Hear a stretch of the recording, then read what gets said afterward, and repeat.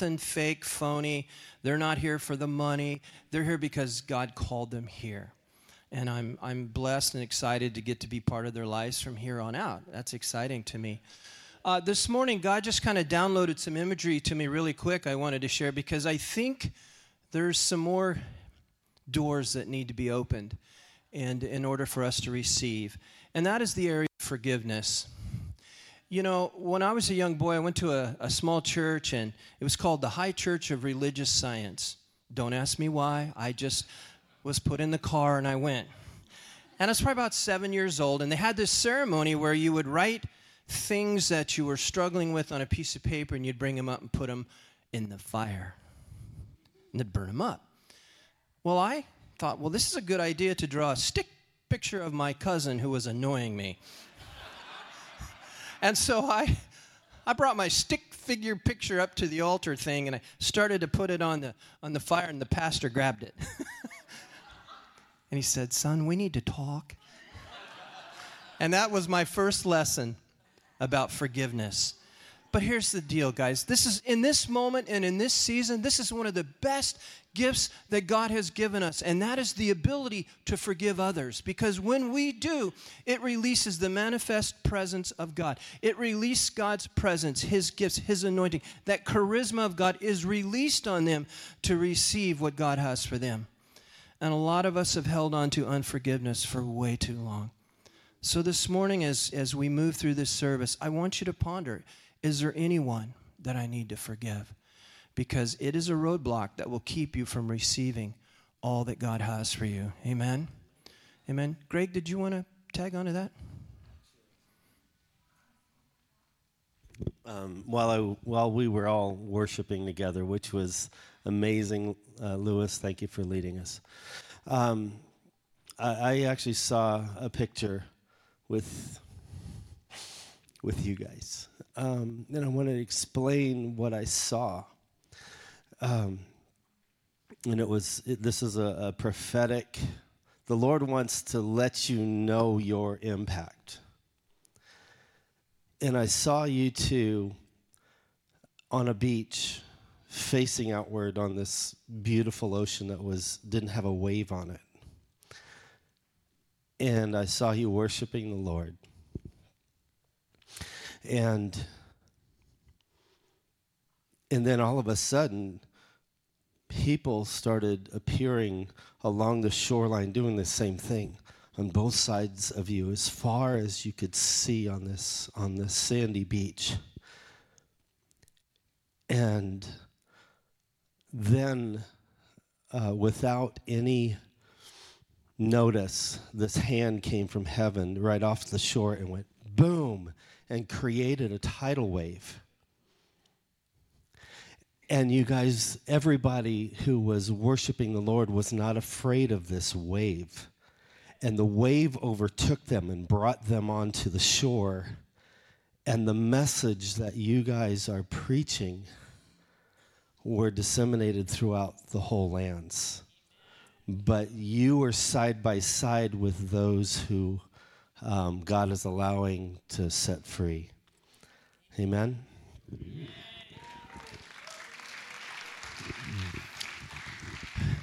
Mark and Julie, come on up. I want to pray for you guys. Can we get some leaders up here? You know who you are. Come on, leaders.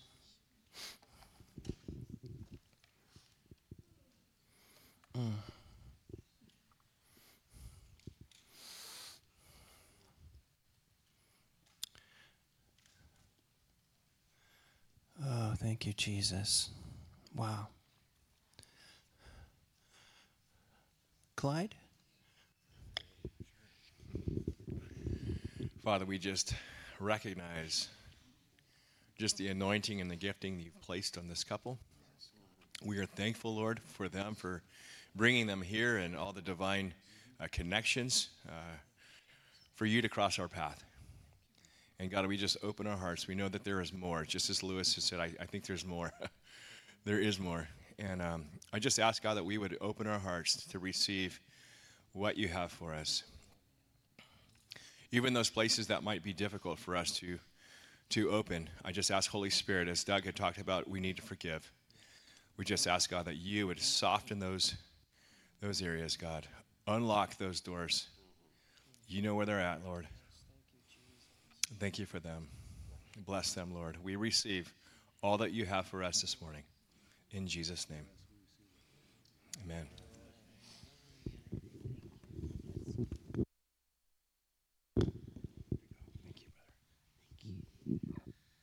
Thank you, Pastor Doug. Thank you for your warm hospitality here at Vineyard Grants Pass. You know, we kind of felt really welcomed Thursday night, Friday night. We did home group with Doug with Greg and Teresa on Thursday night, then Friday night service, Saturday night service. But this morning, I want to say thank you, Lewis, for leading us in worship. You know, I was not expecting to hear Dymagariad, Philamoroedd here in Southern Oregon. You may or may not be aware, but Love, Here is Love, Vast as the Ocean, the song that we sang, was the one where the Welsh revival in 1904 broke out, and it was sung all over the land. In fact, it's been sung all over the world. And the minute he started to play, I'm like, I can't believe we have a taste of Wales. I'm feeling really at home with you guys. So thank you. Thank you so much.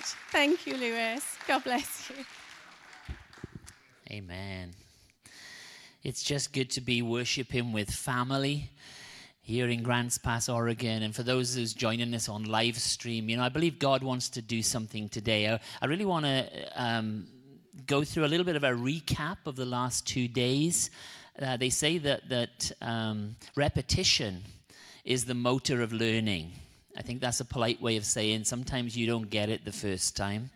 And so people have to hammer it into you twice, 3 times. They say that you don't remember it until you've heard it 12 times. So maybe I need to repeat it a few times today.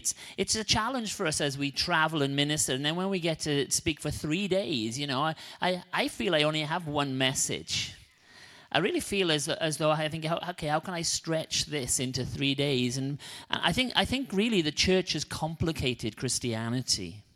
The church has complicated the gospel, and the church has complicated, and I know some people that know much more about the Bible than I do, and I used to feel guilty about that. Not that I haven't read the Bible cover to cover, not that I haven't been to thousands upon thousands of Bible studies and church services, and we've been to Bible school, and but you know, sometimes I think people know more about the prophets than they know about Jesus.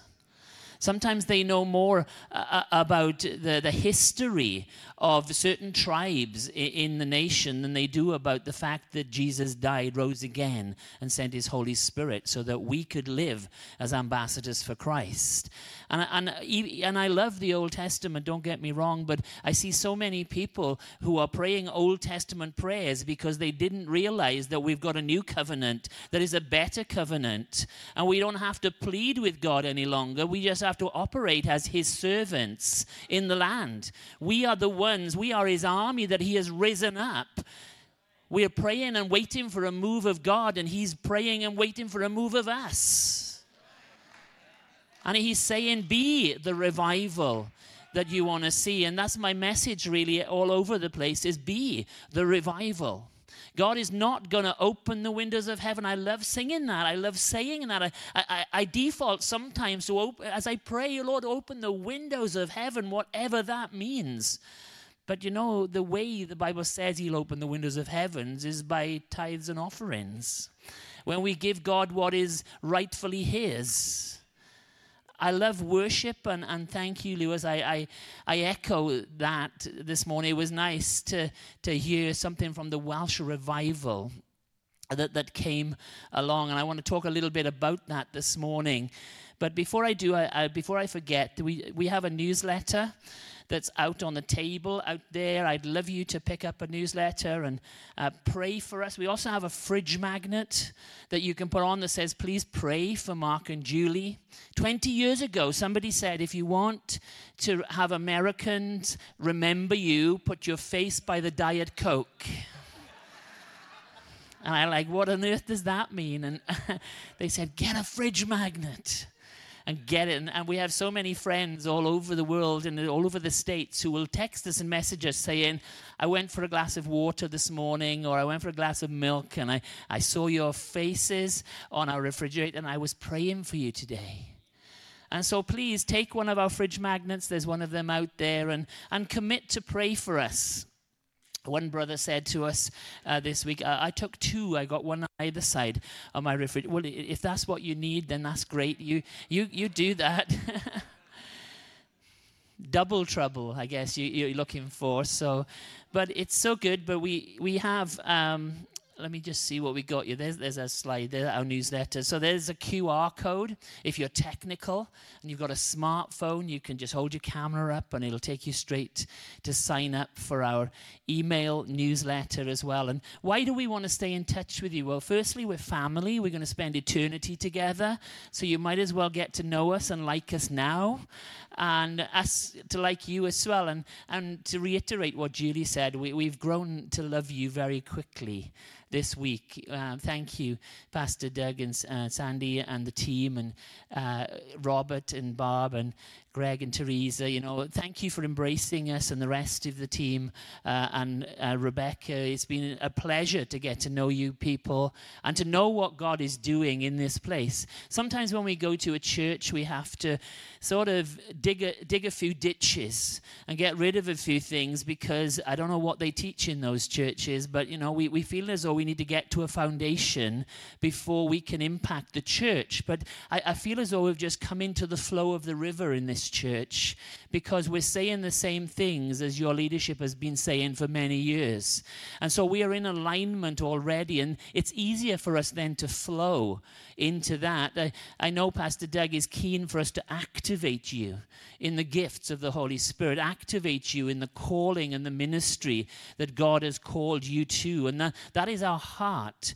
It's not for us to come once a month, once a year, once a decade, and fire you up. It's about you being who God has called you to be in this place, and for you to thrive in your kingdom purpose, in your sphere of influence.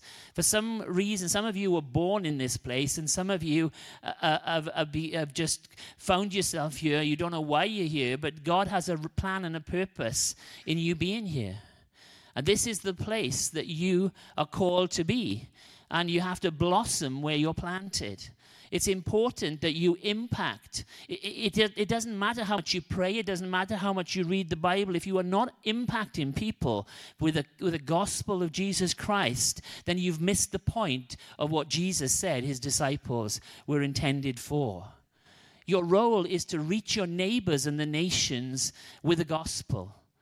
That's probably the shortest version of the Bible you could ever read, but I encourage you to read the whole Bible. I'm not trying to say don't do that. It's important. There's lessons right throughout it, but don't miss the essence of the fact that Jesus said, go into all the world and preach the gospel.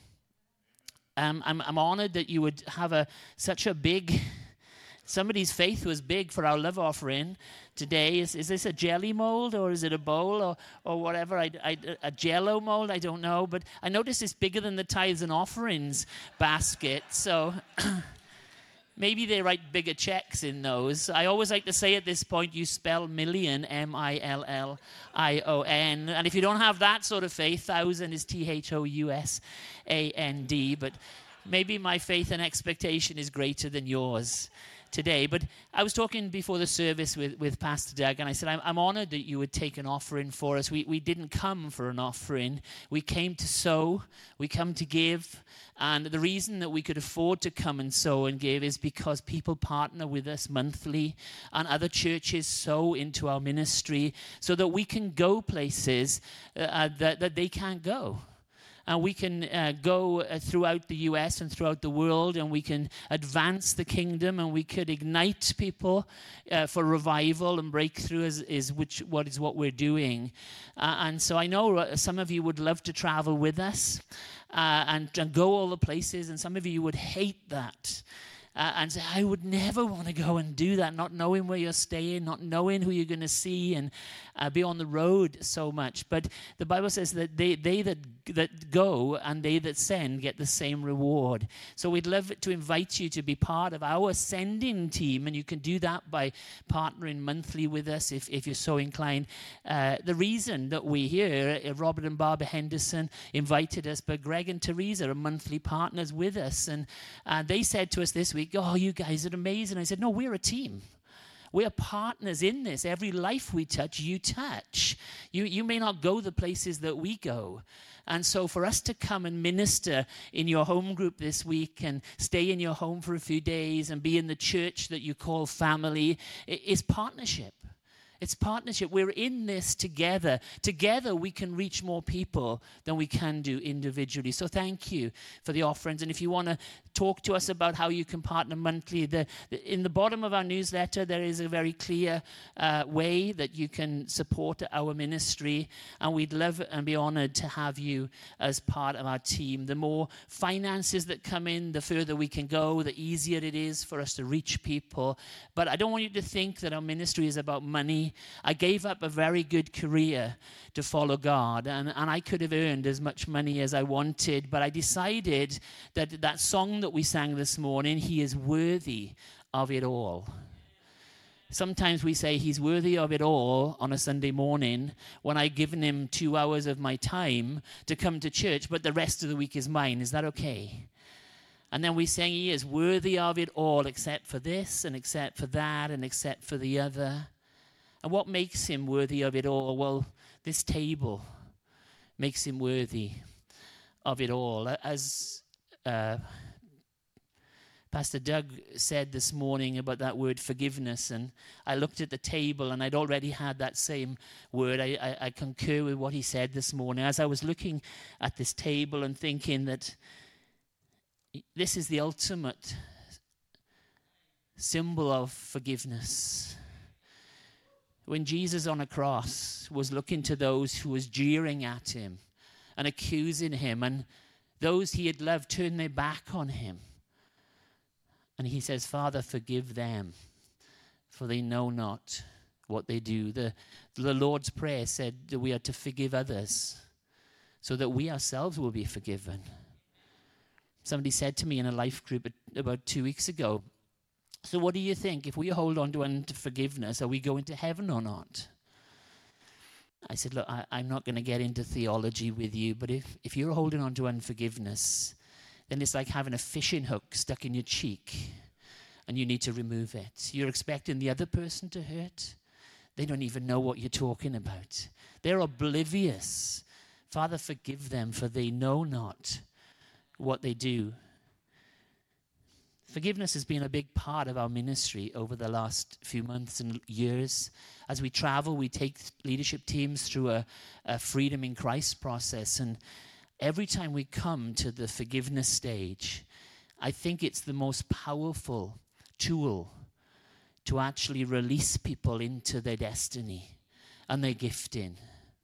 And I believe God's going to deal with that today. This morning, I think God is going to touch people's lives who are holding on to resentment and discouragement, that maybe somebody has spoken over you.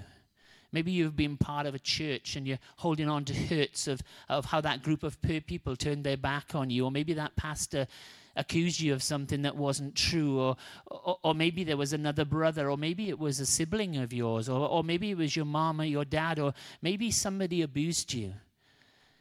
Maybe somebody lied to you. Maybe a business partner that you trusted took finances, and you thought, and now you've struggled ever since with that. Well, let me tell you that God is able to redeem any situation. Forgiveness doesn't mean forgetting. Forgiveness doesn't mean that we're going to erase it from our memory. We're never going to think it. All it means is that there's no pain anymore when it's pressed. Because let me tell you, the enemy wants to press that wound. Have you ever had a wound and you thought it healed until somebody touched it? Julie and I were cycling a while back. It's a funny story. There was an armadillo in Florida. We didn't even know there were armadillos in Florida. I think the enemy flew him there. And he was dead. On the road, I know in some parts of the U.S. that's normal, but it's not in Florida where we're from, where we're living now. And there was this vulture. Now, we don't come, I saw vultures on cartoons growing up, but I never saw them. I didn't know they really existed. But in Florida, there's vultures. And this vulture comes down and he's picking at this armadillo on the road. And we are driving past. And Julie turns to look. And next thing, she hits the curbstone and falls off her bike. She was only going a few miles an hour. And she'll tell you it was like a car wreck. But and I'd say, Julie, keep your eyes on the road ahead. There was a spiritual lesson in this. But in the moment, I was so sympathetic. And I was, love, can I help you? Let me get you up. It doesn't matter. And then later we unpacked this a little, and I said to her, I think that vulture saw you coming down the road, and I thought, I'll create a distraction. And she'll fall off her bike and die, and then we'll get all of my mates to come, and we'll eat her because she was much bigger than the armadillo. Judy thinks I'm crazy sometimes, and who knows? Maybe that was the plan of the enemy, to stop us coming to Grants Pass, Oregon. There is an enemy out there that's looking to distract you. There's an enemy that wants to bait you into his territory, and unforgiveness is the biggest lure that he could use. It's like drinking poison and expecting the other person to die. And so I just think that's not my message this morning, but I really concur with Pastor Doug. You just need to let it go. Maybe you need to forgive God this morning. God could not do anything wrong. But some of you are holding on to things that God hasn't done for you, or didn't do in the way that maybe you thought he should have done it for you. And then maybe you need to consider this morning forgiving yourself. Maybe you've done things in the past and you're ashamed of them, and you feel as though you're disqualified from what God could ever use anybody for. And you think, he's never going to use me. If people knew what I was like. Somebody said to me the other day, if God knew what I was like, he'd never pick me. I said, okay, I agree with you. For some reason, he's deluded enough to pick me. And I don't think that I qualify. But as I said last night, he doesn't call the qualified, he qualifies the called. And when we can release that bitterness within us, which creates a root that grows into everything that we do, when we release that, we give God the opportunity to have freedom in our lives, and we start to flow. The world starts to look differently to us because we're not filtering it through this filter of resentment and discouragement and shame that maybe we were before. And I encourage you this morning as we go through our message that you just consider those things. And if you want us to agree with you at the end in prayer, we will certainly help you. But I encourage you to go to the ministry team here as the church and say, look, there are areas I'm struggling within. Will you help me to go through a process to release those people I'm holding a grudge against right now, or even myself, that you help me to get to that stage? I'm sure they would be equipped to do that. And one announcement before we get into my message is there's a gelato and dessert store in Grants Pass called House of Glory. And the owners of that were, their testimony was that they were on drugs and they were living quite a wild lifestyle, and God arrested them and God convicted them, and God met them just a few years ago, and they were in Miami, Florida, running another business. And God saved them, and God told them to come to Grants Pass. And so they came here, and he told them to open a gelato and dessert store. And apparently it's doing very, very well. But their passion is to reach people with the gospel. And so they're opening that up tonight. I don't think there is gelato and dessert. My wife is believing for it. But I think it's more of a meeting and a group gathered. And so that's tonight at 7 o'clock. And they've asked us if we would speak to a group. And I said, who is coming? And he said, anybody that's hungry for revival to flow through this valley. And so I thought, wow, that's good. So 7 o'clock tonight, that's what we're going to be doing. And I believe that we're going to be setting a flame in the center of downtown Grants Pass. They're strategically positioned. So you can start the fire on the edge and they can start the fire in the middle. And it'll meet up and it'll consume everybody throughout this valley, I believe. And so please pray for us as we do that tonight. We're going into one of those divine appointments on a divine assignment that we know nothing about. But one thing I know is that God is going to show up. And God is going to do something that is going to change lives. So I encourage you to do that. I believe God's already done great things over the past few days. A number of you have come up and given us testimonies of how God has impacted your life over the last few days, and we're encouraged by that. And sometimes it's difficult. This way, it's been a little bit back to front for us that we usually speak on a Sunday morning, and then we'll have a Sunday evening service and maybe a Monday evening service. So we tell you our story on Sunday morning, and then we'll build on it over the next 2 days. But this time we sort of wanted to keep a little bit back because we realized that some of you didn't make it to the services and some of you are watching on live stream today. And so we want to still tell you a little bit of our story. And why do I want to tell you our story? Well, in Revelation chapter 12 and verse 11, it says that we overcome the enemy by the blood of the Lamb and the word of our testimony. So a key factor in how to combat the enemy in our life is by what Jesus did on the cross, the blood of Jesus shed to take away our sins, to deal with our sickness. And so when the enemy comes against you and you just plead the blood of Jesus, what you're doing is you're reminding him that Jesus has taken the victory from him. Once he held the keys, and Jesus went in and took the keys of death, hell, and the grave. Somebody once said to us that they said, you know, all these Christians that are afraid of the devil, he doesn't even have keys to his own house because Jesus took them from him. And so he has no authority other than the authority that you choose to give him. You know, he has no rights, no legal rights in your life other than those doors that you open to him. And unforgiveness is one of those doors where you give him legal right to come in and mess with your family, mess with your mind, and mess with your situation. And the other thing is that we overcome the enemy by the word of our testimony. Our testimony is important. Someone with an experience is never at the mercy of those with an opinion. People say to us, I don't believe what you believe. I say, well, that's okay because I've experienced it. I know it's true.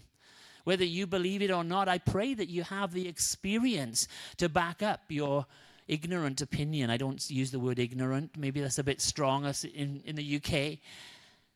But some people are ignorant in as much as they don't know what they don't know. You can be in church for 40 years and not know what you don't know. You think you know all the scriptures, you think you know all the theory, but you've never practiced what Jesus said we should practice. And this morning, as we start this message, I want you to realize that we haven't always done what we are doing now. At one time, we were good Christians going to church and giving our offerings, and I led worship for 16 years, and you know, we were serving, and we were, in the eyes of everybody, good Christians, and we were successful in business. And it came a time in our lives where God challenged us with a question. We were in Wales. For those of you who haven't seen the map that I like to put up, just to show you, it's not England. It's really important to me. It didn't used to be. Until people kept asking me, am I English? I said, no, I'm Welsh. It matters. Where we have 3 million people in our country and we have 10 million sheep. So it's rural. It's a small country. People says 3 million people. There's cities in America bigger than that. Why is it a country? I said, I'm sorry, I don't know. I just happened to be born there. And I was born in a little village. I haven't shown anybody this picture. That's where I was born, in the mountains of Wales. It was very, very much like the areas around of Grants Pass and the Rogue Valley. You know, we had the same type of valleys. I was born in the valleys of Wales. So I was born there. The only thing we had was a soccer pitch and a school. There was no stores. There was no stoplights or any modern conveniences. This is quite a recent photograph. When I was there, it was 58 years ago when I was born there. There was even less things than there is in that photograph. There was no famous people from my village. There was nobody I could name you that really did much with their lives. But God had a plan and a purpose for a young boy that was born there, that he could use me in a way that I never thought possible. And so I went to school, and I went to church, and I listened to the messages. And as a teenager, I gave my life to Christ. And I read the Bible, and it said you can do great things when you give your life to Christ. And I looked around me at the people around me. I grew up in a Pentecostal church, and I didn't really see a lot going on. There's a lot of hype. There was a lot of dancing. There was a lot of hoop and hollering, but I don't know that I was seeing the things that the Bible said would happen as a result of me giving my life to Christ. And life went on, and I left school, and Julie and I went into the business world. And so for 20 years, we built great careers in the business world. Now, I grew up in the middle of the place where the Welsh revival started, within the area of where the Welsh revival started. So 1904, it was a coal mining community. It's interesting that Pastor Doug said that his grandfather came over from Wales.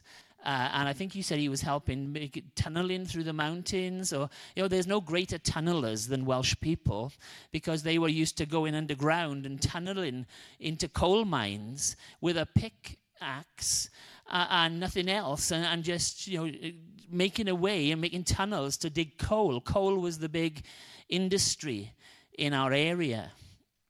Back in the early 20th century, coal mining was really the biggest industry in this. And these were hard-working people, hardy people, rough people, mainly men involved in this industry. And there's a story that at one time it was children would go down and dig the tunnels because they were smaller. And so instead of going to school and having an education, they would start off as coal miners. And, there's a lot of lung disease in Wales as a result of them going down in unventilated shafts.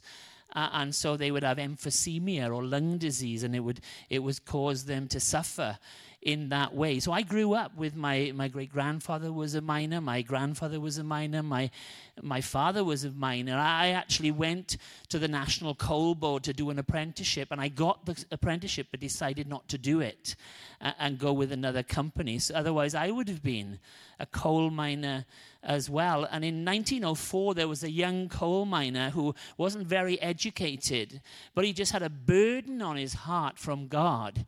And he would spend hours upon hours waiting upon the Lord and saying, Lord, bend me. Lord, break me. Lord, use my life to make a difference in my community. My community is going to hell, and I want to make a difference. And the story goes that people would think, who does he think he is? He is not educated. He hadn't been to Bible school. He wasn't worthy of the position of being a revivalist. But God saw his heart, and God heard his cry. And they say that the Welsh revival started with a group of elderly ladies who were praying. And this young coal miner who was so passionate that he would get up to preach, and he would stutter in what he was saying. And sometimes all he would say is, break me, bend me. And the presence of the Holy Spirit would come in, and it would start to bring conviction in the house. And it would start to bring conviction amongst other church members. Some would mock him. Some would think that he wasn't good enough. But the conviction of the Holy Spirit was very, very real. And the Welsh revival spread, and they say 100,000 people came to the Lord in just a 6-month period. When we came to America and somebody said to us, oh, there's a revival going on, you could go to it. I said, what, you can drive to a revival? I know you've got drive-in McDonald's and drive-in banks, but drive to in revival? And they said, well, yeah. I said, well, what is a revival? And they said, well, it's a series of services, where you go and they sing songs and you have an evangelist preaches and everybody gets excited. And I said, what difference is that making in the community? What influence is that having on the culture? And they said, well, I don't really know, but it's a revival. I said, that's not the revivals I grew up listening to my grandparents telling me about their parents coming in drunk in the Holy Spirit or laughing, having seen the miracles and the signs and wonders of what God was doing in people's lives, the conviction that he was bring into people's lives. They say so much so was the move of the Holy Spirit on the area of Wales where I was raised, that the school children would put their head on the desks and the teacher would say to them, what's wrong? And said, Miss, what must I do to be saved? They weren't teaching religious studies, or they were teaching math and English, and but there was such a conviction of the Holy Spirit that kids would say, "What must I do to receive Jesus in my life?" And they say that the police force had no crimes.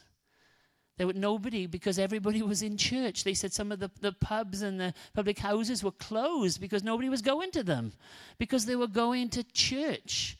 And in the coal mines, the way they would bring the coal up from the bottom to the top is they had mules or small Welsh ponies that they would attach to carts, and they would dig the coal, put them in the cart, and then the pony would bring it to the surface. Well, so much so was the influence of the Welsh revival that these ponies only operated by curse words and violence from these miners. But so many miners gave their lives to Christ. They had to re-educate the ponies so they knew who these people were. And they, I don't know what you're saying. And they're saying, well, but their language had cleaned up. That's what I'm talking about revival.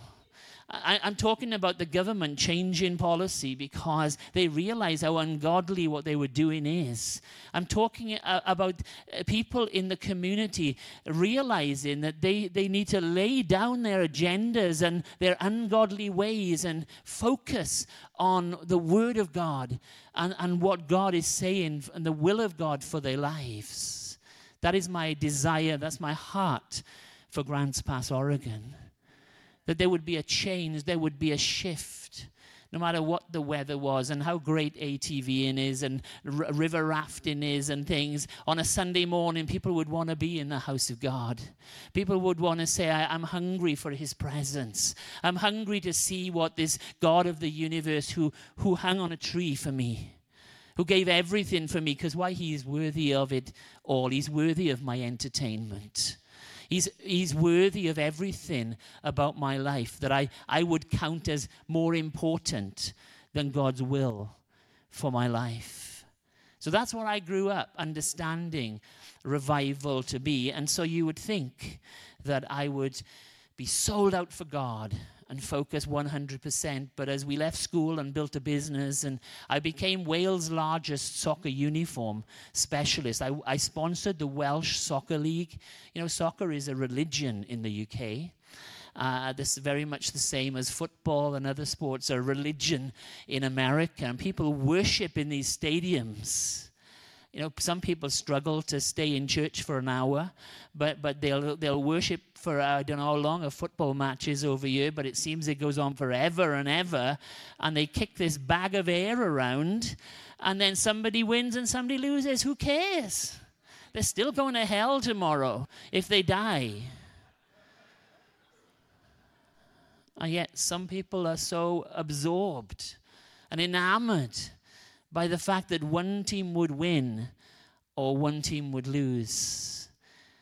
And yet God has a plan and a purpose for your life that's much greater than being a sports fan or a hunter or a fisherman or whatever else it would be that you would think is important for your lives.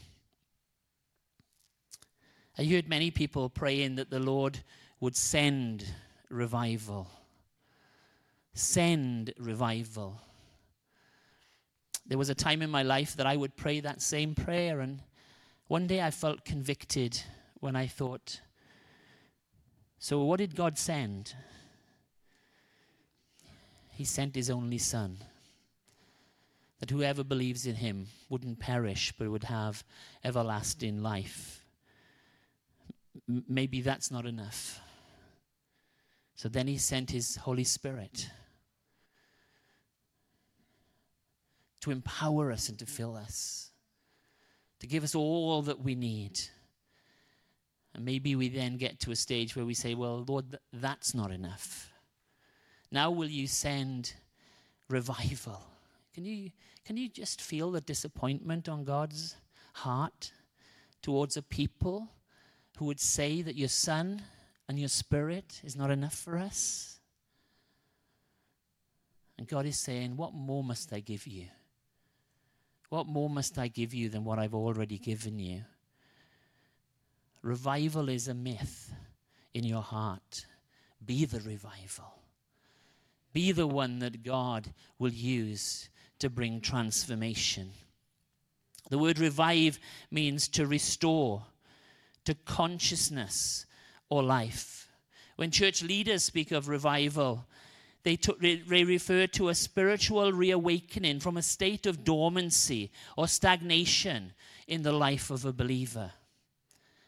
And for me, as a young boy growing up in church, and even then as a young adult, and watching around me how enthusiastic people, I would go to conferences, and in a conference or a camp meeting, that people would come and a motivational evangelist would preach a great message, and everybody was going to be excited. Everybody was going to change the world. And as a young boy, I was thinking, wow, is this revival? And then people would go back to their own homes and come to church, and maybe the first Sunday they were very enthusiastic. But the second Sunday and the third Sunday, it would start to peter out a little. And then after a month, they're waiting for the next conference or the next camp meeting or the next great speaker. And in 2023, now you have it on your phone. You can think, wow, that was a life-changing word today, but wait until tomorrow's word. And God is saying, I sent you my Son and I sent you my Spirit. And now you're waiting for a word. I try not to be sarcastic when people come up to me and say, will you give me a word? I said, there's a book full of them. It's called the Bible. How much of that have you applied to your life? As I said yesterday and the day before, that doesn't mean I'm against prophecy. We operate prophetically. And this week we've given prophetic words. I believe there is something about the prophetic word of God that breaks through in people's lives and agrees with them. Most of the time, it just reminds you that God knows about your situation. He knows who you are, and he's saying, wake up. Don't be dormant. Don't be apathetic. Don't have a pity party thinking that poor old you. God's saying, I've sent you my Son, I've sent you my Spirit, and now you have everything you need for life and for godliness. You have everything you need to change the world. And for the sake of time this morning, I'll just fast forward through our story. We were at a stage at 36 years of age. We were in a church service very much like this, a smaller church. And the speaker asked the question, what legacy do you want to leave behind you? He asked, what do you want to be remembered for when you die? What do you want people to say about your life? And I remember thinking, the worst thing that people could say about my life was he was Wales' largest soccer uniform specialist. Remember, Mark? He used to sponsor the Welsh Soccer League. You know, those people kicking that ball around with a bag of air and all cheering as if it was really important. And this guy made money out of selling them uniforms and equipment to do that. And I thought, if that's what people say about me, I'm going to be disappointed when I die. There's a British evangelist, you may have heard of him, He came to America many years ago to serve the Lord here, followed God's call, called Leonard Ravenhill. And he dedicated his life to mobilizing the U.S. church in the area of prayer and revival. And he's buried in a small graveyard in Tyler, Texas, or Lindale, just outside Tyler. I took a photograph of his gravestone, and this is what it says on his gravestone. It says, "Are the things you are living for worth Christ dying for?" Are they worthy of a crucified Christ? Are they worthy of what God had to do to redeem you? And that sobering question challenged us at 36 years of age. And I said to Julie, I said, what if the Bible is really true? I know you think I'm a heretic at this point, but what I meant was, what if we could do what Jesus said we could do? What if, as a disciple of Jesus Christ, we could do that? Would you get my baton? My bag. A Bible verse that's always challenged me has been in John 14, verse 12. It says, "Very truly I tell you, whoever believes in me." Do anybody in here believe in Jesus? Go on, just indulge me. Just raise your hands a second so that I know I'm in the right place. So this is you and I that Jesus is talking about. "Very truly I tell you, whoever believes in me will do the works I've been doing, and they will do even greater things than these, because I am going to the Father." The disciples at that time didn't want Jesus to leave them. They thought, "Jesus, don't go. We're enjoying the ride here. We're enjoying having you doing all the work here." Jesus said, no, greater things than these will you do. And remember, these people were... The majority of them were uneducated people who had given up things like fishing, and one of them was a doctor, but one of them was a tax collector. They'd given up. They'd laid down their nets, as you say, and they'd followed Jesus. And now they'd watched Jesus open blind eyes, feed 5,000 people from a little boy's lunch. They'd watched Jesus raise Lazarus from the dead. And now he turns to them and he said, "Greater things than these will you do in my name." And those disciples probably looked at Jesus very much like you're looking at me now, thinking, "What? Us?" Well, Julie and I were at that stage of our life where I said, what if Jesus really meant it? And all I'm doing is selling soccer uniforms, and Julie was in marketing and sales and advertising and very, very good at what we did. We had all the trappings of success. But I thought, what if he was worthy of it all? What if God could use me to do something different that would transform the world? What if I could see healings and miracles? What if I could advance his kingdom in areas that his disciples were meant to advance? Well, to cut a long story short, the idea of it was a challenge to me. And I didn't know what to do, and Julie and I were in a dilemma, and I just felt God saying, "I want more of you." But you know, when God asks you a question and says, "I want more of you," okay, in a service like this, you can get enthusiastic, you can get carried away with the music and the dancing and the group and the people around you. But when it comes down to it, and Jesus says, "Lay down everything and follow me," then we start to think about the what ifs. You know, there's a story where the one person says, "Well, I've got a father to bury." And Jesus said, "Let the dead bury the dead." I don't know what the context of that was, and I've heard many people explaining it away, but it seems cruel to me. You know, I've got an elderly parent I'm looking after right now, and once they die, I'm going to follow you, Jesus. And he says, "Let the dead people bury the dead." What he's saying is, let those who don't really want to follow me, that do want to have a living and a career, Let them do that.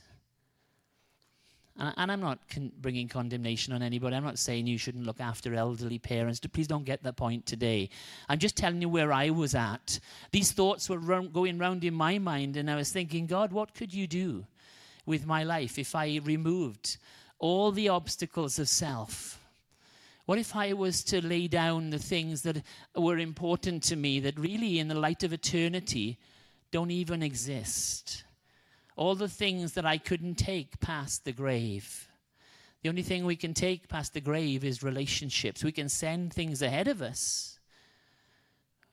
Jesus said, where your treasure is, there your heart will be also. When we treasure the things of God, we build mansions in heaven. When we invest in the kingdom, then our treasure in heaven grows.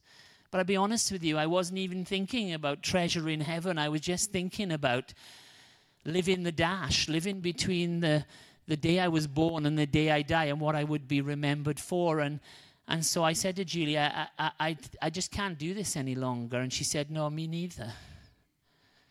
The conviction of the Holy Spirit in our hearts was saying, how about having a God adventure?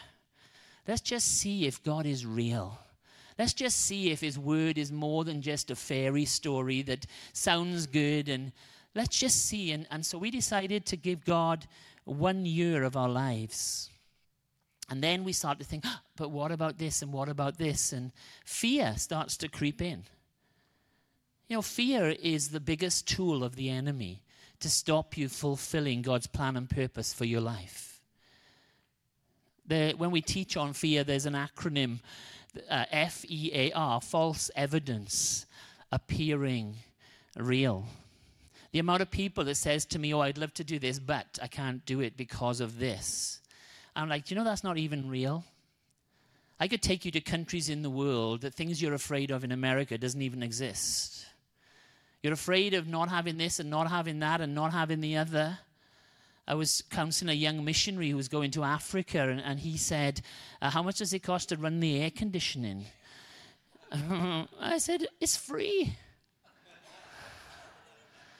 Yeah, it's free. And he says, how is it free there and it costs you? I said, because it doesn't exist there. You know, sometimes we have these creature comforts and things, and I'm going down more than just the things that keep us cool. But sometimes there can be a fear of, what if God was to let me down? Now, you wouldn't, as a good Christian, admit that was the fear.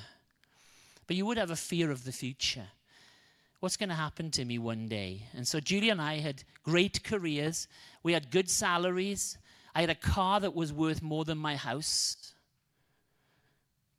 And I felt God saying, lay it down and trust me. I said to Julie, do you want to take a risk and do that? And we decided we were going to give God 1 year of our life. And in 2003, we were 37 years of age, and we flew from the UK to Dallas, Texas. I like to put this picture up. It usually gets me into trouble. They all say, Judy looks the same, but what happened to you? I once made a mistake of saying 20 years of marriage, but that didn't go down well, and I decided I was never going to say that on the microphone again. 10 years of pastoring, maybe, I don't know. And so there we are at Christ for the Nations in a school where they had 1,100 students from 55 nations, the majority of them being between the age of 18 and 25, and we are the old people in the class. We are 37 years of age.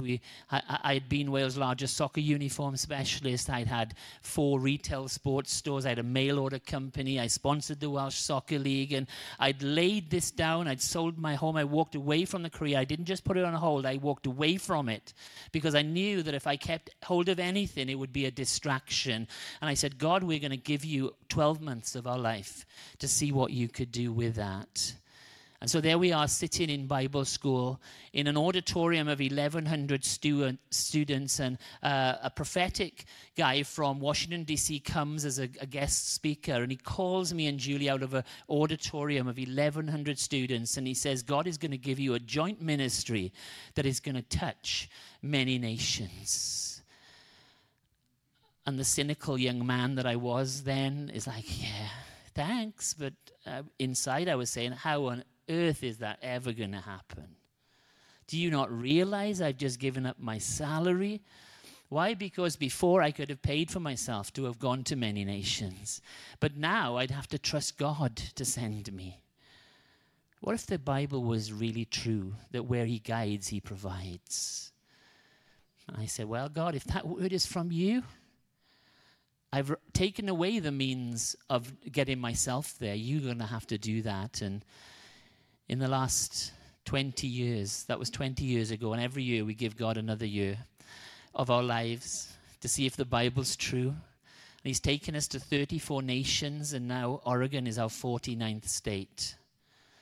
And God has provided for us. We've not had a salary. We've not had much of a plan in all this, but God keeps opening doors for us, and we keep going forward, and we start to see blind eyes open, and we start to see people healed, and we see drug addicts running to the altar and having addictions broken off them, and lives transformed, people who are on a road to hell arrested and brought to the altar, and God is saving lives. Somebody gave us a prophetic word back then saying, God is going to give you greater than your imagination. And jokingly, we would look at beach houses, and we would look at Ferraris, and we would look at things and say, can you imagine having those? Can you imagine having 3 of them?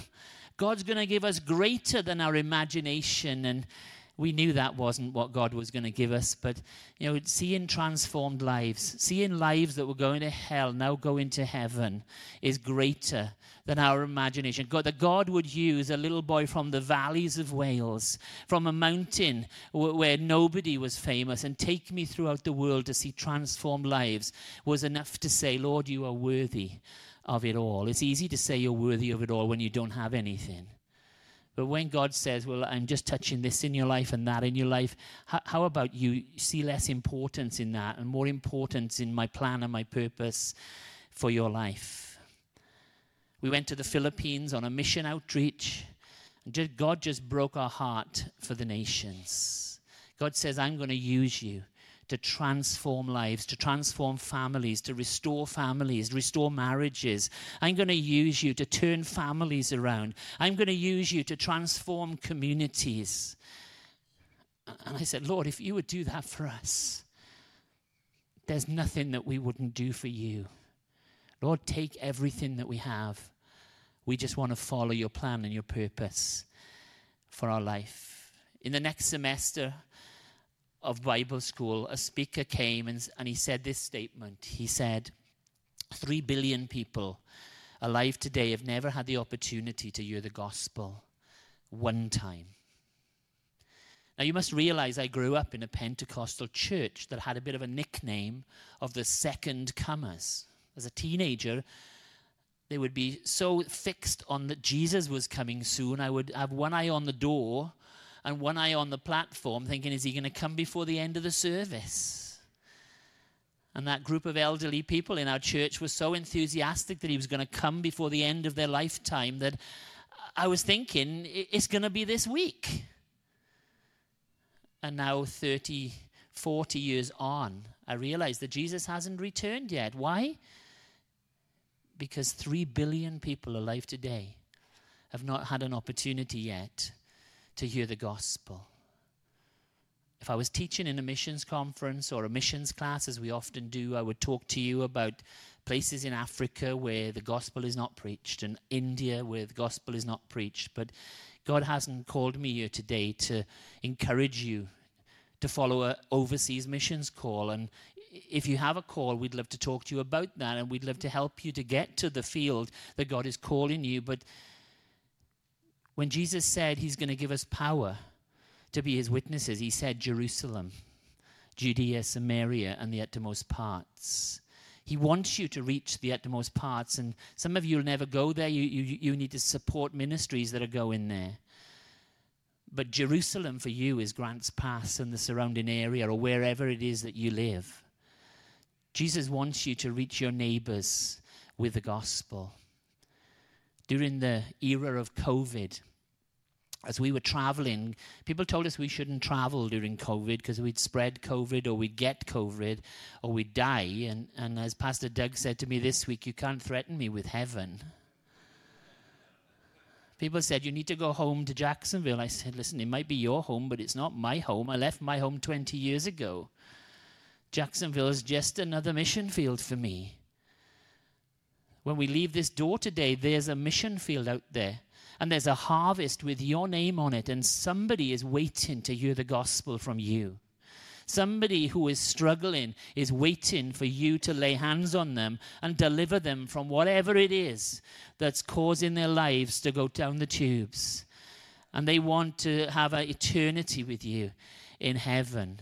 So there is a mission field there, but there is a mission field on your doorstep. And during COVID, people were arguing about whether you should wear masks or not. And I think it's far enough behind us now that I could get away with telling you this story. But I was in Indiana, and the pastor had said to me, he said, oh boy, he said, I've had some trouble in this church. And I said, what's the matter? And he said, well, half my congregation want to wear masks. And half my congregation don't want to wear masks. And he said, there's this conflict. People who love each other are arguing. He said, I said, well, that's the deceit of the enemy. He wants to cause conflict.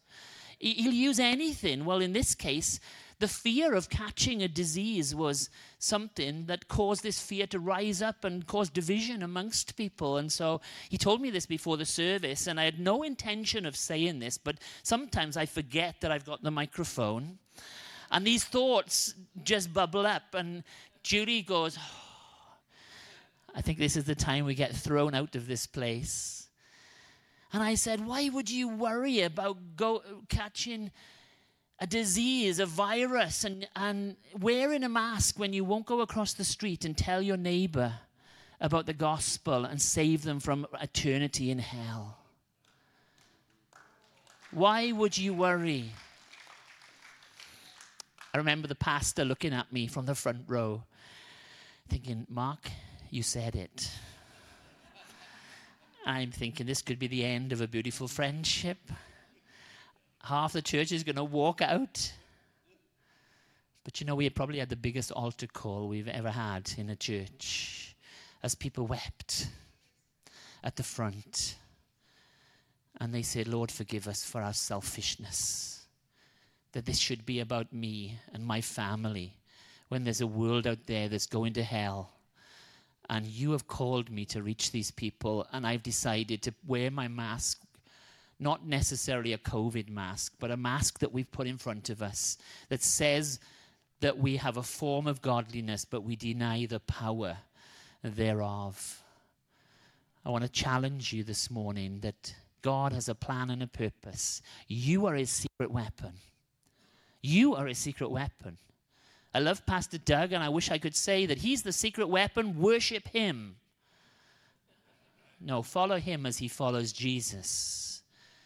But Jesus said, you are his secret weapon. He wants you to go into the whole world and preach the gospel. Then God told us to come to America, and he wanted us to redig the wells of revival. And we're thinking, Lord, why would we come to America? And he said, because there are people in America that don't know the gospel.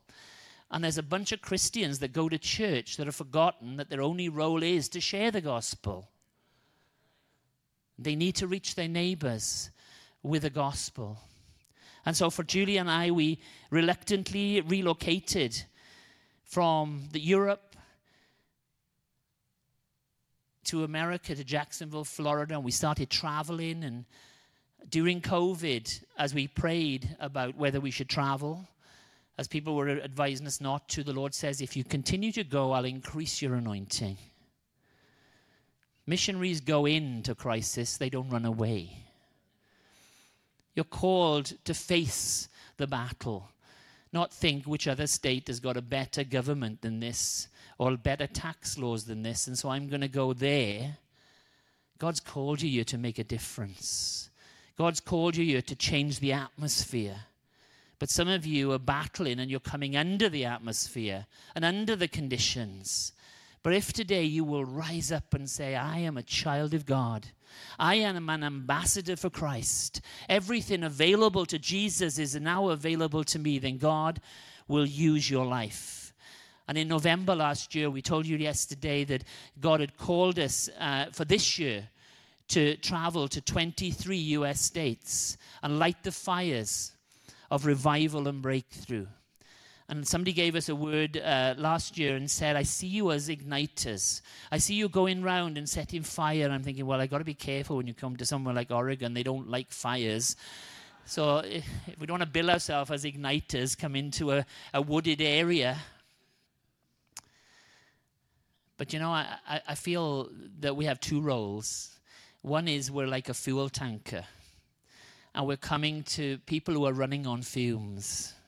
And we're saying, let's just top up that spiritual tank of yours. And just remind you that you weren't meant to run on empty.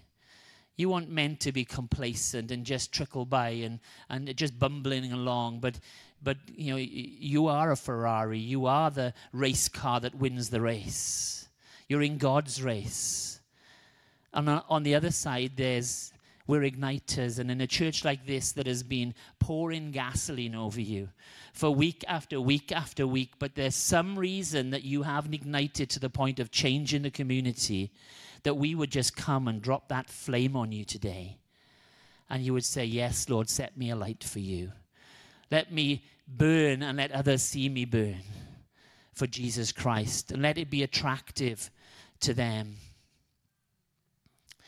Oregon is our 6th state that we've been to in this revival and breakthrough tour. And we've seen God move powerfully. We were in Louisiana last month, and we went into a region that every time we go into a region, there's always a regional spirit. There's something, an atmosphere that we go into. And in Louisiana, down the bayou, the atmosphere was chaos. It was chaos. You know, the hurricanes had come and devastated the houses. There was still tarpaulins over houses. And we could go in. There's almost like a noise that we drove into that was spiritual and not natural. And we could sense this chaos in everybody. It's almost like living on their nerves. And as a result, there's a lot of people who are drug addicts in that area. And a pastor there said to us, would you come to my church and preach? And we said, yeah, sure, we'd love to. And so we go to his church on a Sunday morning. And the church was packed, 200 people in this small building. And they didn't look like the type of people. They would make you look well-dressed, even when you got your shorts on for church, Pastor Doug. They would look like you're overdressed for church. And the pastor said, some churches around you wouldn't even allow these people to come in because they're homeless or they're drug addicts. But he said, you know, that I'm seeing their lives transformed by the gospel. But there's still some people in here that haven't quite got it yet, and they haven't given their lives to Christ. And I said to him after, as I was preaching, it was like I was preaching through a fog. There was a fog, a spiritual fog over people, and I felt as though I had to keep cutting through it by the Holy Spirit. They were cutting through it, and as we drove into Oregon and we flew into Medford, then drove here, I could even sense this idea of rebellion, of doing our own thing and using our own space. And God says, I want to cut through the atmosphere of what's happening. How is he going to do that? He's going to do that through you and I. And as we preached in the church and I threw the altars open, this is a picture of what happened in Louisiana. The first person out the front was a notorious drug dealer that had come to church that morning for the first time. And he ran to the altar and he said, I just want this Jesus that you're talking about. I want you to set me free. I didn't know who he was. And I said, well, as I pray over this brother today, I want you to take the word for yourself. And I didn't know who he was. He looked quite well dressed, to be honest with you. I didn't see him as some down and out type of person. And I put my hand on him and I said, the Lord is breaking addiction over your life today. As I did, he hit the floor onto his knees and he was weeping. The pastor later told me this guy is a notorious drug dealer in our area. And as a result, the altars just filled up. And God saved people, he delivered people, he healed people, and he set people free through the gospel of Jesus Christ. And I believe that's what he wants to do in this area. But you know, there's an epidemic in America right now of anxiety and stress and worry. I understand if you don't have Jesus, how worrying it could be to be in this culture. For those of you who are foolish enough to think that the news programs are true, and I mean the ones they call the good ones, there's no good ones. Let me dispel that myth tonight. No, that newscaster that you love and you wear his hat and he says something, you know, all they do is criticize somebody. If Pastor Doug stands up here every Sunday morning and criticizes people all the time, go and find another church.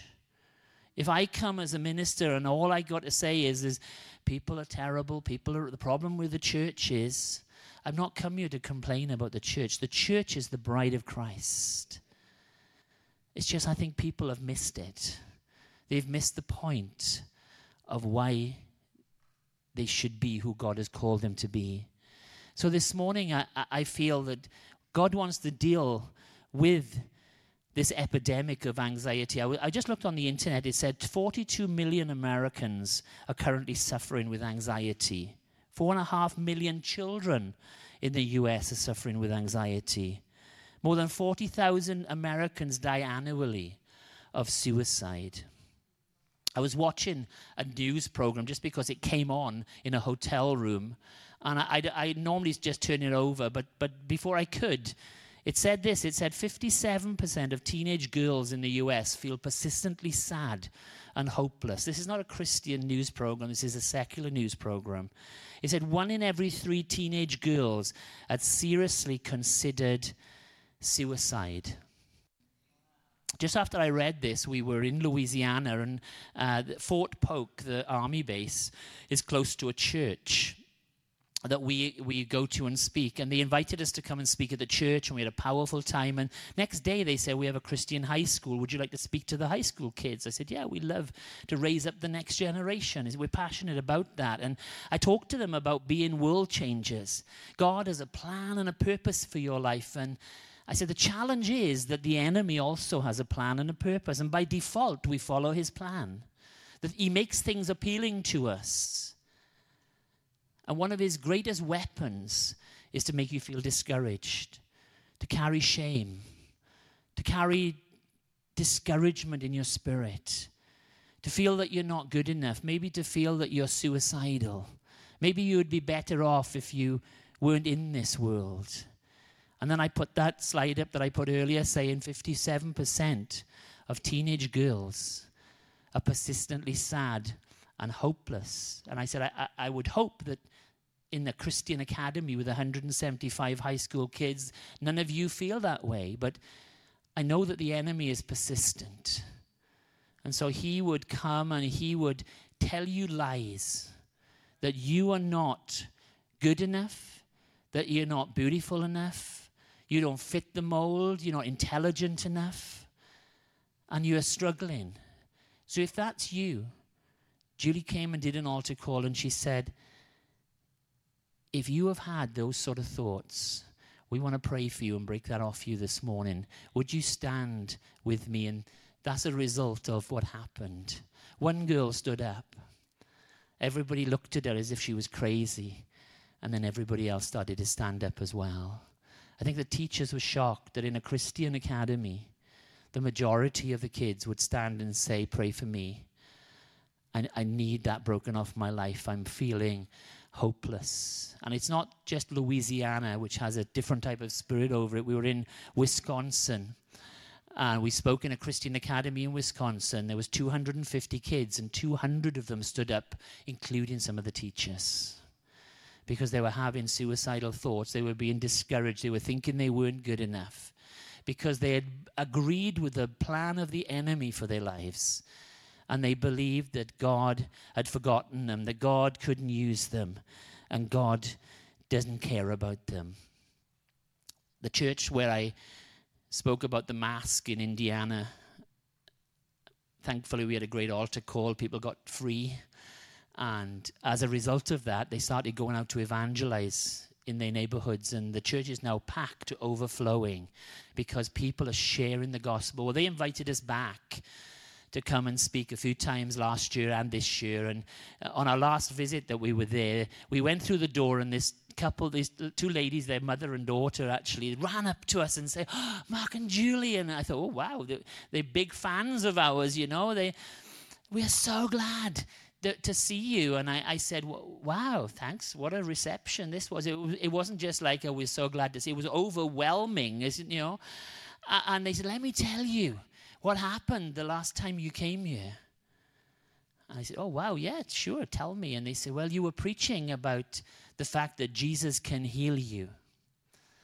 I said, I don't know if you remember, she said, but you did an altar call and you said, Jesus wants to release you today from anxiety and pain and hurt and discouragement and disappointment. And if there's any other label that's been put on you, God's going to break that off you today and he's going to set you free. And you did an altar call. And I said, yeah, somebody took a photograph and sent the altar call. This was the altar call. I dug it out of my photos and they said, yeah, God had moved powerfully at the altar that day. He said, well, my granddaughter was in that service.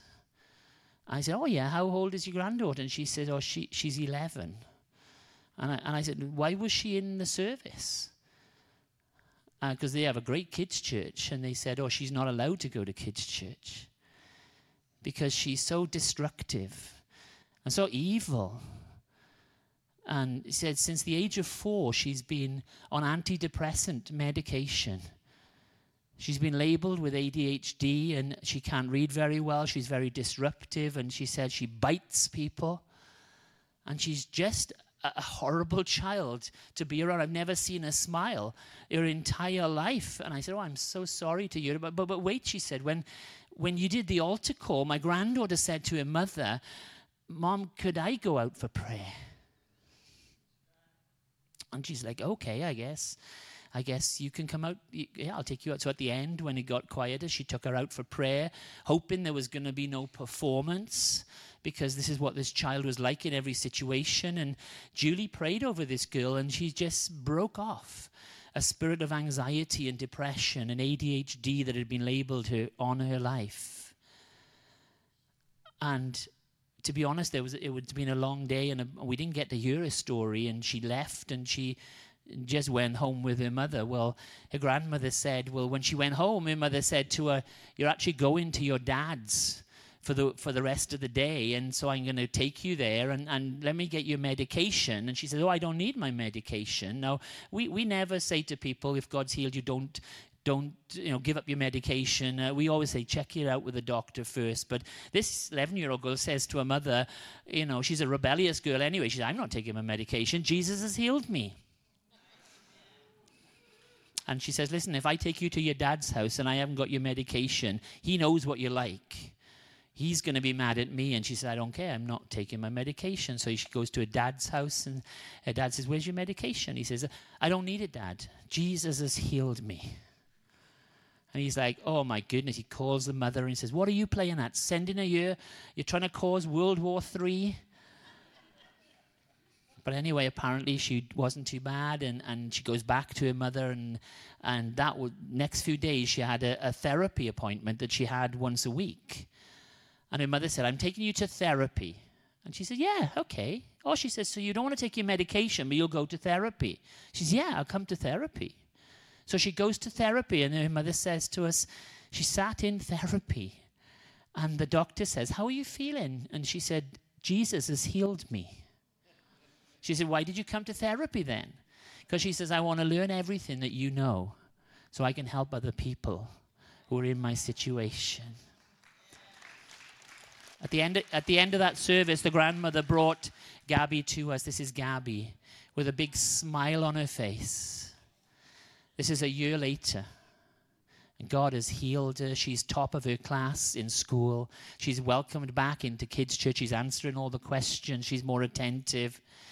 Because she took the word of God for herself. And she said, I've come to the end of myself. I don't want to go on like this any longer. Jesus has healed me. I encourage you today to take God at his word. God wants to use your life to transform others. He wants to bring hope to the people around you. You are God's secret weapon. You are the answer to the people's prayers in this town and in this city and in this area. Your neighbors have been praying prayers. God, if you're real, show me somebody who does what the Bible says they can do. And God is saying, I've got them ready. I just got to set them alight. And I believe today, as we end this service, God is going to set you alight and on fire for Jesus. Julie's going to come and close, and we're going to open the altars today, that God would touch your life and set you free, that you would burn. Lord is challenging us. He's challenging every aspect of our heart. For those of you that have journeyed with us Friday night, Saturday night, and now the Sunday morning, you know what he's putting his finger on. You know. It's time to let go and let God. Let him have those disappointments, those discouragements, those fearful moments, those bad memories. You don't need those anymore. He wants you to move forward in confidence. He wants to restore and refresh you. He wants you to be bold and courageous, that you can put fear under your feet. You know, we are seated in heavenly places with Jesus. We're in Christ. We're seated in heavenly places with Christ. It's the word of God. When we receive Jesus, he receives us. We are in that elevated position. He's given us all authority. He has all authority, and yet he delegates that to you and to me. So what are we going to do with it? What are we going to do with it? Yes, it's for us, but it's not only for us. It's for the world around us. It's for those that are feeling sad and hopeless, that we would have the words to speak of eternal life, words of hope that would lift them. We have to know who we are in Christ in this season more than ever. You know, history is his story, but he chooses to co-labor with us to make that history. Are you ready? Are you ready to strip away those things? Sin that so easily entangles us. And we all have it. We're all working on something. We're all on a journey from strength to strength, glory to glory. We're none of us exempt because we live in a fallen world. But when we give it to him, when we release those things that are keeping us bound to the things of the past, bound to the opinions of others, fear of man brings a snare. But fear of God is the beginning of all wisdom. If anyone lacks wisdom, we're to ask for it, and he will give freely to each and every one of us. Will you stand with me as we draw to a close this morning? Thank you for your patience, your engagement. I know the Lord is working in your hearts this morning. Just let him have his way. Just get out of the way. Just get out of the way. What you think, what you feel. Close your eyes. You don't need to look at anybody around you.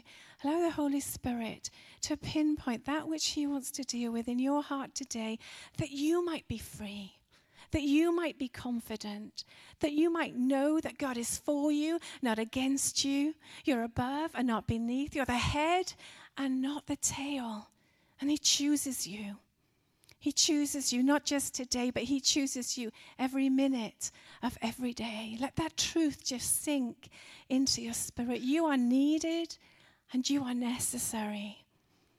During the Second World War, there was an advertising campaign for recruitment for people to go into the services, into the military. And there was a poster, and it was an army captain, and he's just got his finger pointed. As you look at the poster, and it just says, "We need you." And I declare today, Jesus needs you.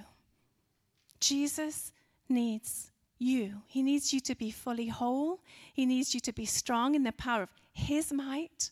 He needs you to trust him like you've never trusted him before. But his plan is good. Make you prosper, give you hope, and give you a future with him. So, Father, I thank you. I thank you, Lord, for those words of life and those words of truth that you speak over us, that we are your treasured possession. Thank you for the price that's been paid, Jesus. You paid the price. It's a done deal. It's a done deal. There's no more that you can do for us. You send your Holy Spirit to indwell us.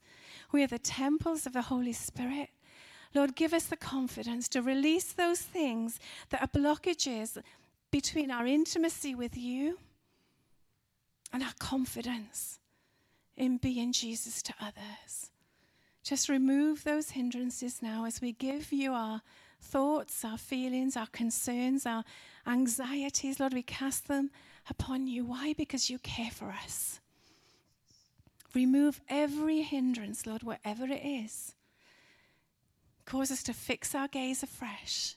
Raise our gaze. You're the glory and lifter of our heads this morning. And if Christ be for us, who can be against us? Thank you, Lord. Maybe you've got some doubts today that God could use you. The Apostle Paul said in Romans 8, verse 11, if the spirit of him who raised Jesus from the dead is living in you, he who raised Christ from the dead will also give life to your mortal bodies because of his spirit who lives in you. As we pray and we say, Holy Spirit, come, we're praying Old Testament prayers. Because then it would come and it would anoint people for a task and then it would go back. But Jesus said, you shall receive power when the Holy Spirit comes upon you and be my witnesses. And it's better that I go to the Father because the Holy Spirit is going to live on the inside of you. Resurrection power.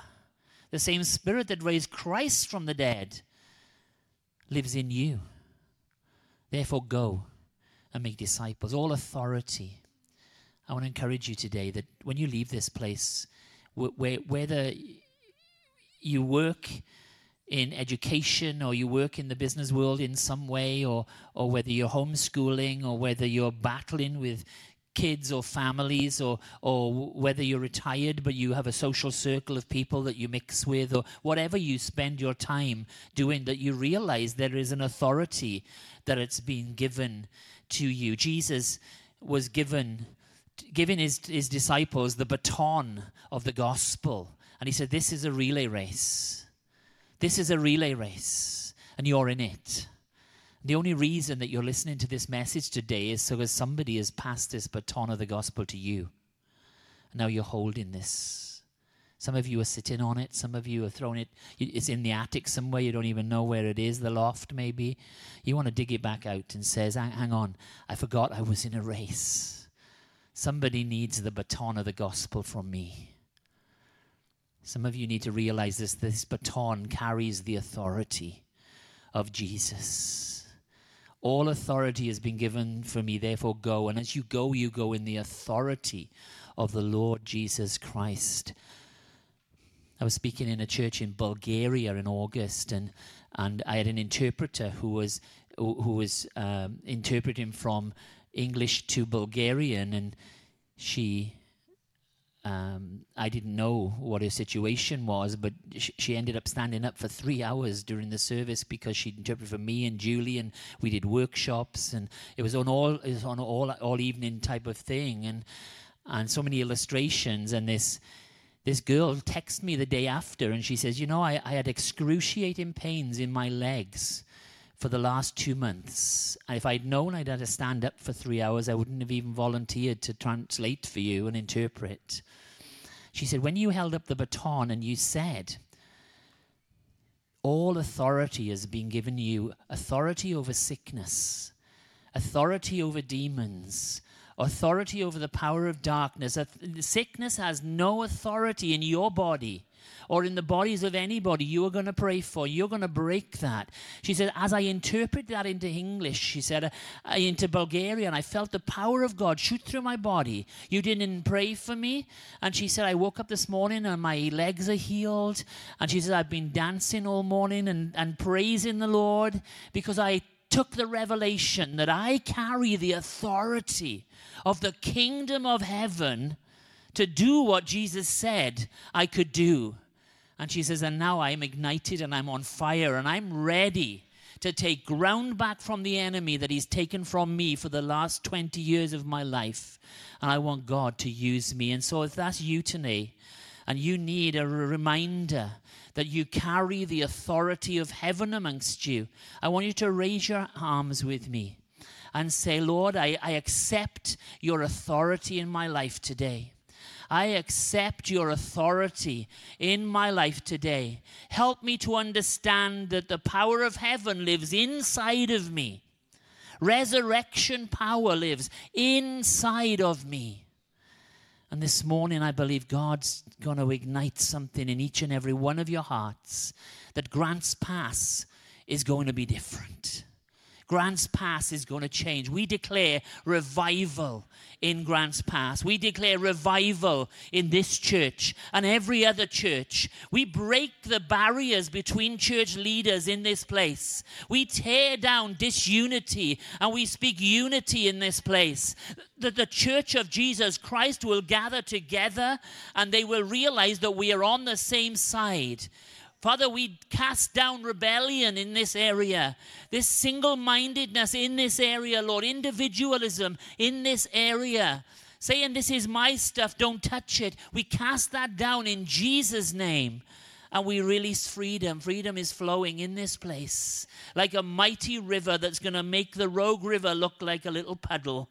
Father, I thank you that the river of God is starting to flow in this place as the people of God rise up now and take their place on the wall, that you are the warriors that God has called to make a difference in this area. The devils are trembling and they're starting to flee in Jesus' name, because the people of God are submitting to God and resisting the devil, and he has to flee.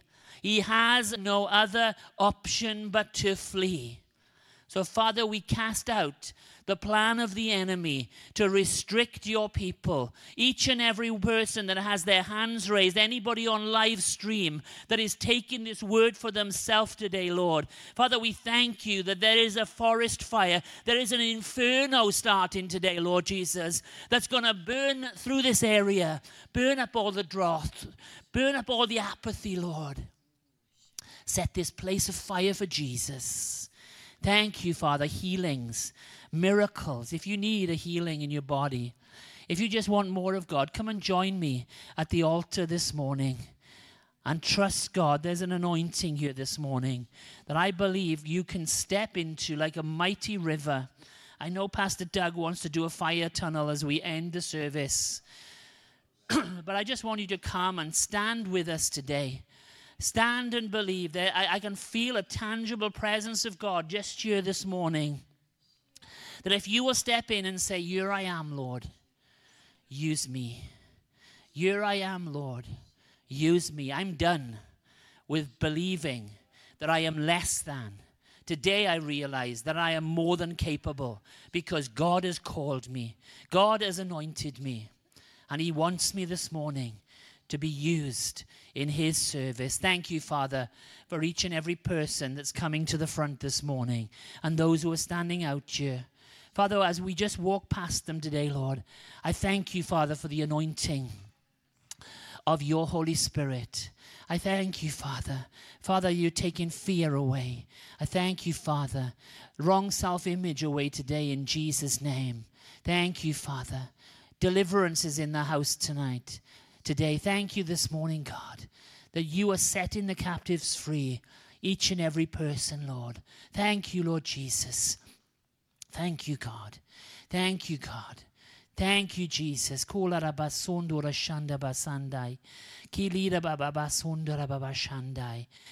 you, Father. Thank you, Father. We just release your anointing today in this place. We release your anointing over these people today, Lord Jesus. Thank you, Father. Thank you, Father, for fresh hope today. Fresh hope today, Lord. New vision today, God. Thank you, Father. Desperation is gone in Jesus' name. Thank you, Lord Jesus. You're setting the captives free today, Lord Jesus. Free to soar on eagle's wings today. Thank you, Lord Jesus. Thank you for life today, Lord Jesus. Thank you for life in dead places today, God. Thank you for using your servants to bring life to this area, Lord. Thank you, Jesus. Thank you, Jesus. Thank you, Father. Thank you, Father. Labels are gone. Labels are gone in Jesus' name. Now the label says, Son of God, Child of the King, joint heir with Christ. Thank you, Lord Jesus, for life and godliness. Thank you, Father, for signs and wonders, healings and miracles. Thank you, God, for all that you have in store. This ministry team, Lord. Father, I thank you for a fresh anointing on this ministry team. Father, they have a great ministry team in this church, but Father, I just feel a sense of they've been promoted today. They've been promoted today. You've just infused them, Lord Jesus, today with a new level of anointing, Father. Demons will just flee by the shadow of these people as they come. Thank you, Lord Jesus. Thank you, Father. They speak the word and the enemy flees. In Jesus' name, Father. No pleading. No pleading with the enemy. No bargaining with the devil. Just speak the word. And the word sets them free today. Thank you, Lord Jesus. Thank you, Father. Thank you, Father. Thank you for fresh anointing. I just see the Lord say, you're senders. I just see the Lord say, you're senders. There's an increase coming. There's an increase coming for you. You're going to send more people. There's an increase, but in doing so, there's an anointing that's rising up in you as a couple. God is just using you this today. And this is going to start. You have just taken the baton in your hand and you said, I am ready to run. Lord, use me. Thank you, Father. Thank you, Jesus. Thank you, Father. Rebecca, would you come forward? I just feel I want to pray over you, and I recognize the authority that you've been handed by Pastor Doug. And just the authority that you are sharing amongst the ministry team of this church. And I know that I feel the Lord says to you today that there's still a battle going on. You're still trying to make sense of a few things. As much of a lioness as you are, there's still areas, says the Lord, that he needs to boost you up in, says the Lord. This is not a negative thing. And I know Julie declared over you this week about flaws in the foundation, but that's not a negative thing. Don't think, God uses people who are flawed. God uses people. If you were perfect, you'd already be in heaven right now. And you'd be teaching us. So, but I just feel a sense today that the Lord says to you, despite the battles that you've gone through, and even though you think you've won them all, and in a sense you just keep being humble before the Lord, I think there's a lesson to be learned in this for each and every one of us. There's always more of God. There's always more of his anointing in our lives. And the higher we go, the more he highlights to us areas that he wants us to lay down. And the Lord says today, there's beauty in the brokenness. There's beauty in those areas that we've come from. It's not where we've come from that matters, it's where we're going. God says that there is a windshield in front that is so much bigger than the rear view mirror. And the Lord says you do have to glance back and remember where you've come from. If we don't, we get all prideful, thinking that we become better than others. And I'm not saying that the Lord says that to you, but I know it's a battle for many ministers. The more they go on with the Lord, the more they feel, wow, God's using me. And just stay humble as you are. Stay humble as you are before him. Just realizing that without him, we are nothing. Julie and I are nothing without him. It's all about him. It's not about us. But don't allow people to speak over you. And don't allow the lies of the enemy to penetrate your team. Keep encouraging your team to walk uprightly before the Lord, but walk humbly before him, realizing that they are no great shakes. God didn't pick them because they're the most capable people on the planet. He chooses the broken. He chooses the ones who are overlooked, and he uses them for his glory. So, Father, I declare over Rebecca today a new level of anointing. I thank you, Father. I just see her as someone that you brood over with singing on a daily basis, Lord. You rejoice as you see her, Lord Jesus. But I feel a sense, Lord, that she's going to be part of the warrior force that's going to drive out the demonic from this area, Lord. But the enemy doesn't lay that down easily, God. He wants to hold on like a fortress. But Father, you've given her a battering ram today, Lord Jesus. And she is breaking down the walls of the enemy and releasing, taking ground from the enemy in this region, Lord, in every area, in every aspect, Lord. Father, that there's a reputation that's going to come for this church, not just the kooky people that others think they are, Lord, but that they're going to be the people of God that is setting this place on fire for Jesus. And people saying, how is he using them? It's because they are humble, because they are sold out, because they said he is worthy of it all. He is worthy of it all. Bless her today in Jesus' name. She's one powerhouse of a lady. You know, we have come to activate your faith, and there's so many of you here at the altar. I want to encourage you. Jesus is speaking to you. If you have a word or a picture for encouragement for someone, why don't you just activate your faith today? Don't wait on us. Find someone that you can pray with. That's an activation, guys. Come on. Find someone to pray with. Pray for one another. The scripture says that we might confess our sins one to the other. Why? That we might be healed. Activate your faith today. Maybe you've never gone to someone before and you've prayed for them. As you open your mouth, as you're willing, as you step forward to minister to someone else, the Lord will give you the words to speak. And if they don't come too quickly, you can pray a blessing. We all need the blessing of the hand of God in our lives. Activate your faith this morning. We're not going to send you out there unless you've activated it in here. This is a safe place. God's Spirit is in each and every one of us. Turn to someone. Pray for someone. Give them a word of encouragement. Yes, give them a smile. Give them a hug. Come on, guys. This is the family of God at work. Activate your faith. If he gives you a picture, share it. It doesn't have to make sense to you. In fact, it won't make sense to you. Activate your faith today. Practice sharing what God has placed in you with your neighbor. It gets easier the more that you do it. Activate your faith today. Thank you, Lord. Thank you, Lord. Yes, thank you. Thank you, Lord.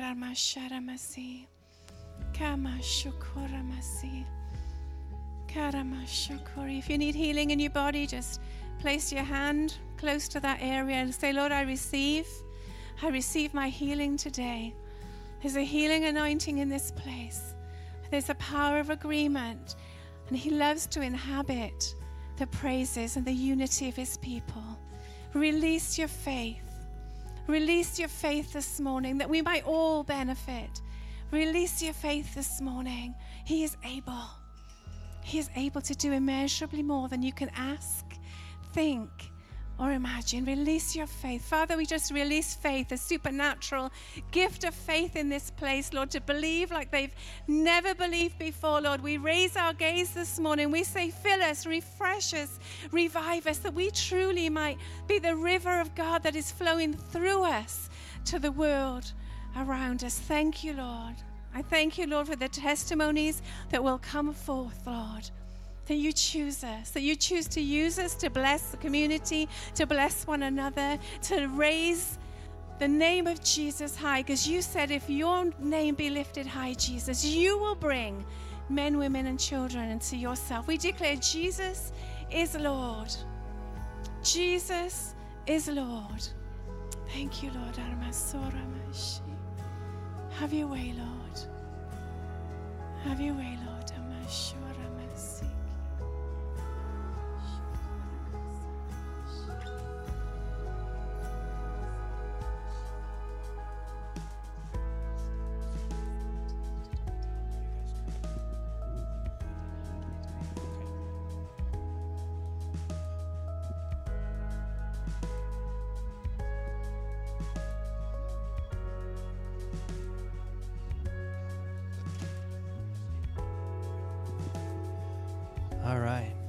Thank you, Jesus.